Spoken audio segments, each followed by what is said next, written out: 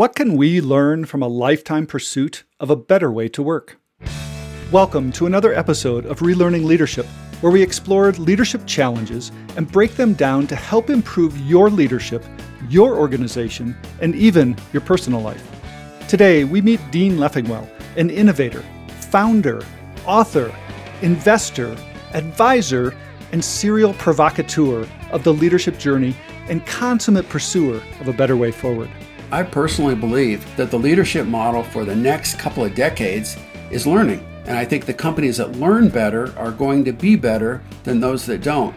Dean and I look back at what shaped his leadership path, what fuels his lifelong strive to improve the way we work, and what we can learn from his decades of disruption and delivery. Following our discussion, I share what I relearned from Dean and his ever insightful perspectives. I'm your host, Pete Behrens, founder of the Agile Leadership Journey and 30-year veteran in corporate leadership, both as a leader myself and in guiding other leaders. Thank you for joining us today. Let's dive in. Welcome to the show, Dean. Thanks, Pete. Thanks for having me. It's been a while since we've chatted. It has been too long. For my Agile friends, I know you're going to recognize the name Dean Leffingwell quite well. For the rest of you, let me introduce him. Dean's founded 5 successful startups, including his latest, Scaled Agile. He's authored 4 books on software development process, including his latest, Safe Distilled. He's a chief methodologist and co-developed multiple product development frameworks and has served as tech investor and leadership advisor to multiple tech companies. Yet even my Agile friends might not recognize Dean was also a significant mentor for me personally as a leader, both as a founder of Requisite Inc. in my early tech leadership days, and later as an advisor to Roving Planet, where we both discovered the promise and the pitfalls of agility. But let's take a step back. So Dean, I'd like to hear from you a little bit how you got started into leadership. What sparked you? Well, I grew up in a small town and my father was an entrepreneur. Now, not our kind of entrepreneur, right? He drove a truck and then he bought another truck and he hired truck drivers. So as I grew up, he was the boss, and he was the boss in every traditional sense of being the boss back in the 50s and 60s. He was respected for sure, and his people loved him, but he was tough. It was a fact. When I went into tech then, I had a couple of early entrepreneurial experiences, and in both cases, they were not successful, and I wasn't in charge. So at some point, I remember at the time I had a 4-year-old daughter to take care of. I was recently divorced, and I said, I got to be able to feed this kid, and I'm depending on other people for my income. And, just a lifelong of growing up, I said, well, I want to depend on me because my dad fed our family because he was an entrepreneur. So I started off basically with the commitment. I says, I'm probably the only person that I can work for. I doubt I could work successfully in a large enterprise anyway. And somebody's going to be responsible for my paycheck, and that's going to be me. Now we dropped the ear pod here. No worries. So Dean, I can see where early on you were already starting to make things better, even the fact that you were working for these companies that weren't working and realizing it's not good enough. Is that how some of your focus around changing the way we work was thought, or how did that come about? There's parallel elements in my life. I remember back in the day, if you will, I would read Electronic Engineering Times and Business Week. I have no idea if those things are even alive anymore or not, right? Everything's online. I don't know if they've survived. But I always had this fascination with business just because it's an immensely interesting puzzle. And I started out as a software developer. And within years of doing that, I got frustrated because I frankly couldn't see the engineering that was needed to build great systems in the craft of software. How can you make great systems where the laws of physics don't apply? And my background is biomedical engineering and aerospace engineering. Those are my degrees. And there are laws of physics there, and there are laws of biology. We don't have those laws in software. So I became really fascinated by that problem. As I got frustrated with the way of working and the methods, to me, it was like, well, this could be what I do. And there wasn't a wake-up call that said, let's just do that. I just started doing it. And that's been really, people say, lots of startups, lots of careers, actually only one job. I honestly got tired of doing software development and doing my best job or having my teams do their best job. And then at the end of that, at the release, taking a beating It's like we build systems that have never been built before, and everybody's mad because it's buggy and it's over budget. It's research and development, people. You can't treat it like making a widget. So I got frustrated with that. And I said, as a developer, as a member of that community, we do great things. We should get psychic rewards. And maybe, a pat on the back's not a bad thing, as opposed to let's go through your budget variance and figure out why you were late and why this feature didn't get in here. And it's like, sue me. Look, we're building systems that have never been built in the history of mankind, and you can't do that on a fixed price and fixed budget. Each company you can go through in my history, they all did the same thing, which is, can we help people build bigger systems better and help those who are doing the work feel a little better at the end of the day? We help thousands of companies build better systems. They help tens of thousands and hundreds of thousands of users improve their lives. So the reality is there's literally billions of people that are affected when you can help the development community, systems engineering, software engineering, hardware engineering, etc., build better systems. The general public at large, the welfare of the people on the planet is improved because the systems are better. Whether it's a better elevator, whether it's a zero emissions car, whether it's AirPods that don't fall out of your ears, all of those things affect our everyday life. So it's a huge leverage point. So if people did not get the passion out of what Dean is about, you need to go back and listen again. So there's a tremendous amount there, Dean, and a couple of things I want to point out. Number one, you come from an engineering background, and that's often lost in the people. And I know even when I was with you, you had such a strong business sense and such a strong business orientation. And I didn't know you as an engineer. I saw you as a very sharp, tactic business person. And I'm wondering, there's a lot of leaders who I think in the tech world have trouble making that business orientation. Is there something you can help us with in our leadership and how that comes about? Or is there something you're seeing in tech leaders that can help bring this out in them? Well, I wish it was more natural, right? Because as you go through the technical leadership ranks and you grow up with this expertise paradigm, the technical leader as manager, there's a trap there as well, which is that the skills are fundamentally different. The skills of building a business are understanding markets, customers, users, economics. I can read a balance sheet. I've been able to read a balance sheet since I was 27. Those are a different set of skills. So they don't always come together in the same package. And I think that is a challenge that we face in the industry, which is how do we get the business skills at the executive level to start making good decisions. And as we work now with our executives in the industry, and I do a fair amount of that, we've talked about in the past about various leadership models. Pete, you know them. There's certainly command and control. There's Taylorism. There's transformational leadership. There's servant leadership. I personally believe that the leadership model for the next couple of decades is learning. And I think the companies that learn better are going to be better than those that don't. So what we're trying to instill when I work with executives is, yes, you get better and you get more expertise, but don't fool yourself. If you're not learning at the same rate that the technology and the business is changing, you're going to get behind. So what I try to do is just put a challenge in front and say, you're going to read Geoffrey Moore, who's one of my heroes, and you're going to read Reinertsen as well on the technical side. So you're just going to have to start balancing the tech side with the business side. I'm looking at we've got 5 books already. I see The Fifth Discipline behind you and see 3 other books that we have in common. The Fifth Discipline is not really a technical book. No. Right? It's a systems thinking book. But when you understand systems, you can apply that to your business and you can apply that to technology as well. So I wish there was a pill, but there isn't. I just happen to be fortunate, grow up entrepreneur, always fascinated by business. And I was able to be really fortunate in combining both my business aspects and the technicals into a single career. And I can honestly say I've had some bad days at work for sure, but I don't really feel like I've ever worked a day in my life. I've always done what I wanted to do that day. And if that day was a riff, okay. Did I really want to do that day? Yes, because that's what I had to do as an executive that day. And that's why I'm not retired. My Social Security check has been clearing for years now.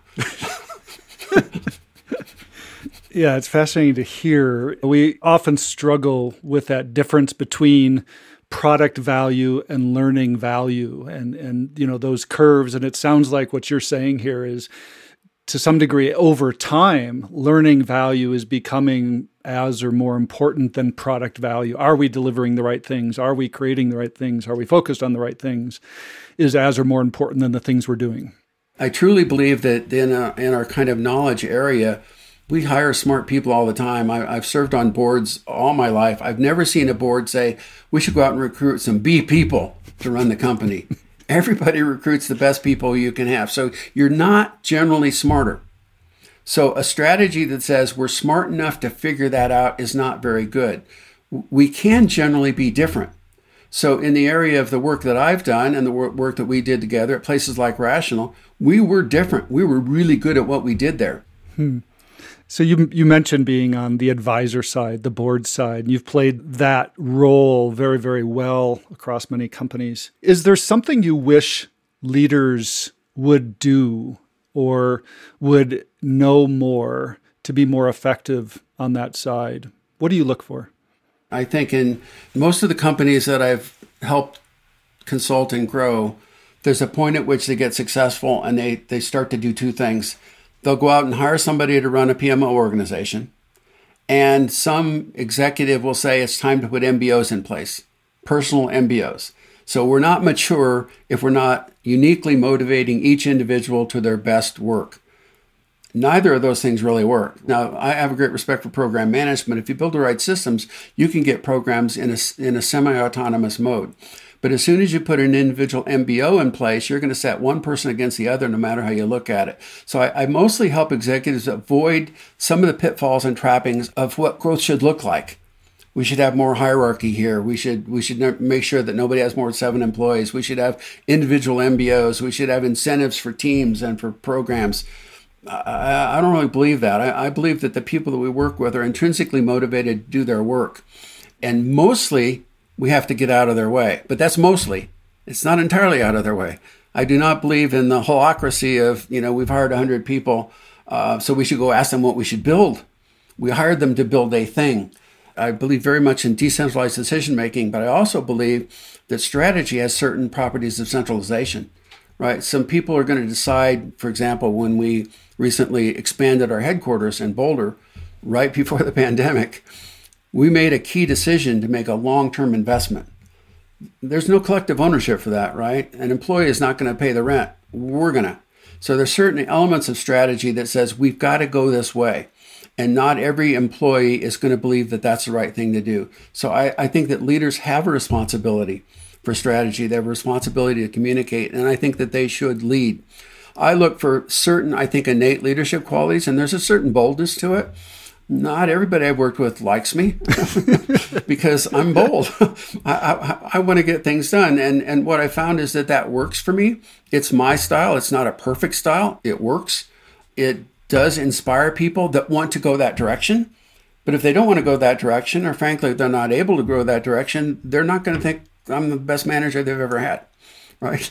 They're going to think, well, he's kind of a jerk because he's taken us down this direction and he didn't ask me whether or not we should, get out of that business and get into the other one. Yeah, I think you've got a little bit of that tough dad in you. Yeah, I do. That you talked about earlier. So I think what I would interpret as one of your superpowers is the ability to balance. And you talked about a few things here, business and tech balance. The human side, but also building a system that humans can operate in effectively, balance.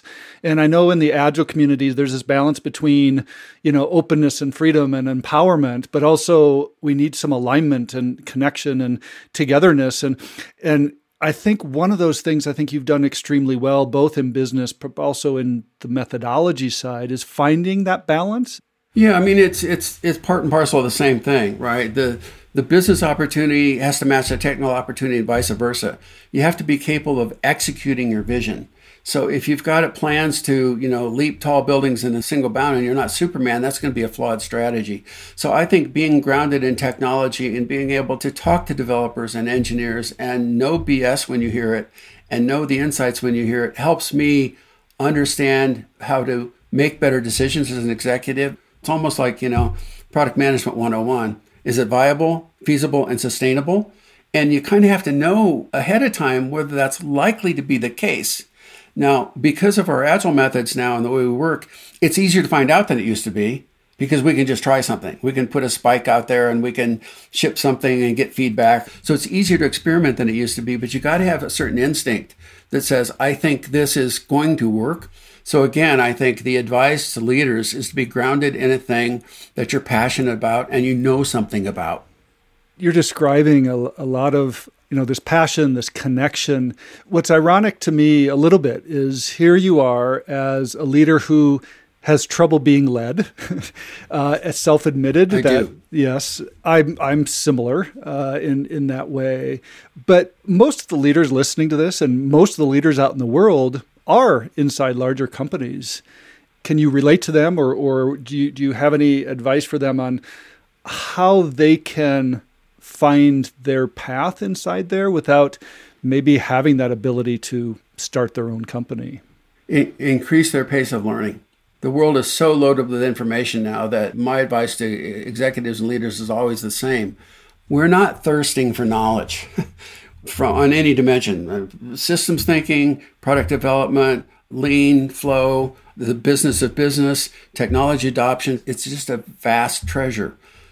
Increase your learning, and in that process, you'll find a book or a thread that says, I think that's interesting. I work with Andre Durand frequently. He always seemed to me to be one of the smartest people I ever met. Well, I figured out why. Because he spent all his time talking to people that were smarter than him.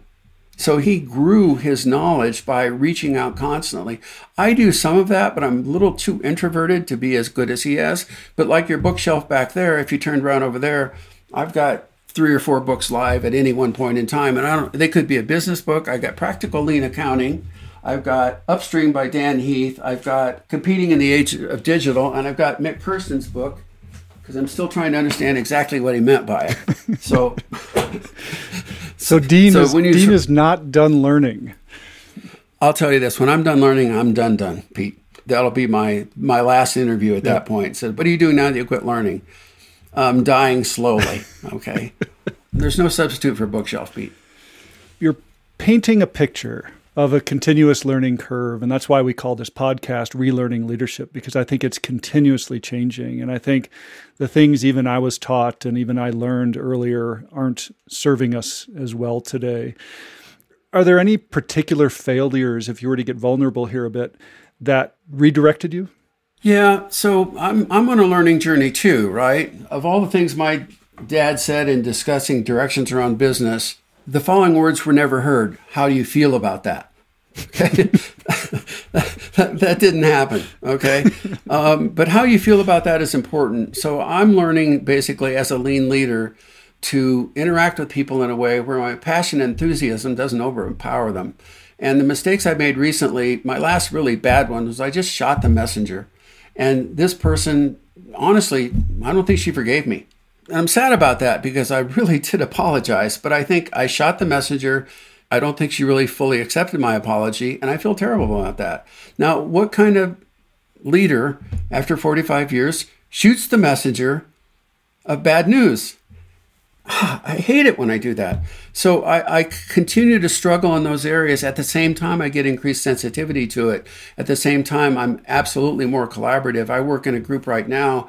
Just got off the phone with a couple of teammates where, frankly, the ideas they had were better than what I went into the meeting with. I immediately recognized that. So there might have been a time, 20 years ago, or I would not necessarily recognize that. I have a much higher degree of recognition now. I can see those things and not be enamored my own ideas. And there are others that I have the experience and the skills and the knowledge base to say, no, I think this is really the right way to go. And being able to sort the two is different. And the problem as a leader is I can't tell which ones are which. So what I've become addicted to in my later career is surrounding myself with people that can tell or will at least have the debate. Now, not everybody can debate with me because I'm too passionate and I'm tough and I argue to think. That's not everybody's style. I argue not because I believe in the argument. I argue because I'm testing these ideas in my mind and that's the way I express myself. So I've learned as a leader over time to find the people that can contribute what needs to be contributed and will argue with me, and that will also go, I think you're right about this one. and they also have to step up. So the lack of a decision is an incredibly high cost of delay. So leaders that can listen, get the right consensus, and then decide are the leaders I like to hang around. And it's not going to be the same people every time. It's not my 3 trusted buddies, right? I trust different people for different reasons. You would trust different people with your money than you would trust with your kids. So the ability to find the people that know more than you do, to interact with them, to listen first, which is always one of the things I have to caution myself about, and to then come to a consensus and decide, but make the decision is I think the leadership skill that I would recommend to others in middle and senior management. Well, I can vouch for the fact that behavior in Dean hasn't changed. He argues out loud and likes the pushback. So Anybody working with him, good advice there. Well, Dean, this has been fascinating to get under the covers a little bit with you and to understand a little bit about what makes you tick. I'll give you the final word if there's any final thoughts you want to put on this as far as a bow. As far as a leader, there is a passion somewhere in you, and it's related to your work. Find that, exploit it, and just increase your learning. You can become an expert in an area that's as narrow as you define it. And as you have that expertise, you'll make better decisions. You'll help other people make better decisions as well. So continue your learning, and don't think that stopped with your master's degree is the best advice I can give. Well, thank you very much, Dean. I really appreciate you sharing your thoughts with us today. Well, thanks, Pete. Thanks for having me. It's good to connect again. See you in 5 years when your book is done. No, we got to do it before that. Okay. Wow. To exude the passion and energy Dean carries with him, well past the average retirement age of most leaders, is beautiful to hear. I admire Dean's innate business acumen to connect real customer needs with valued solutions and turning that into a successful growth business. This discussion personally brought me back to my early days as a young leader working within the companies he helped shape. And I believe some of my own passion was fueled through my engagement with him. Thank you, Dean, for setting that example for me. Let me summarize what I'm taking away from this discussion. First, discover your passion. For Dean, it was finding a better way to engineer new products. Where is your passion for something better? Orient your work around your passion, and you may not have to, quote, work another day in your career. Second, grow your library. If you are not learning at the pace of technology and business, you're falling behind. Find the books that interconnect fields together, like business and technology or leadership and science. Personally, I found some of my best learning is from books outside of my specialty. Third, surround yourself with people smarter than you. For me, that's pretty easy. We don't get smarter by reading books. We get smarter by integrating the ideas from those books into our domain and with others who see those ideas in different ways. The arc of creativity bends towards intense collaboration. And finally, keep practicing. Dean illuminates that passion, focus, and learning need no boundaries. Keep exploring and challenging your own boundaries for growth. That is something all leaders can relearn to do better. Thank you. Relearning Leadership is the official podcast of the Agile Leadership Journey. It's hosted by me, Pete Behrens, with analysis from our global guide community. It's produced by Ryan Dugan, with music by Joy Zimmerman. If you love listening to this podcast, please leave us a review. And visit our website, relearningleadership.show, for guest profiles, episode references, transcripts, and comments, and more. And to relearn more about your own leadership, visit us at agileleadershipjourney.com.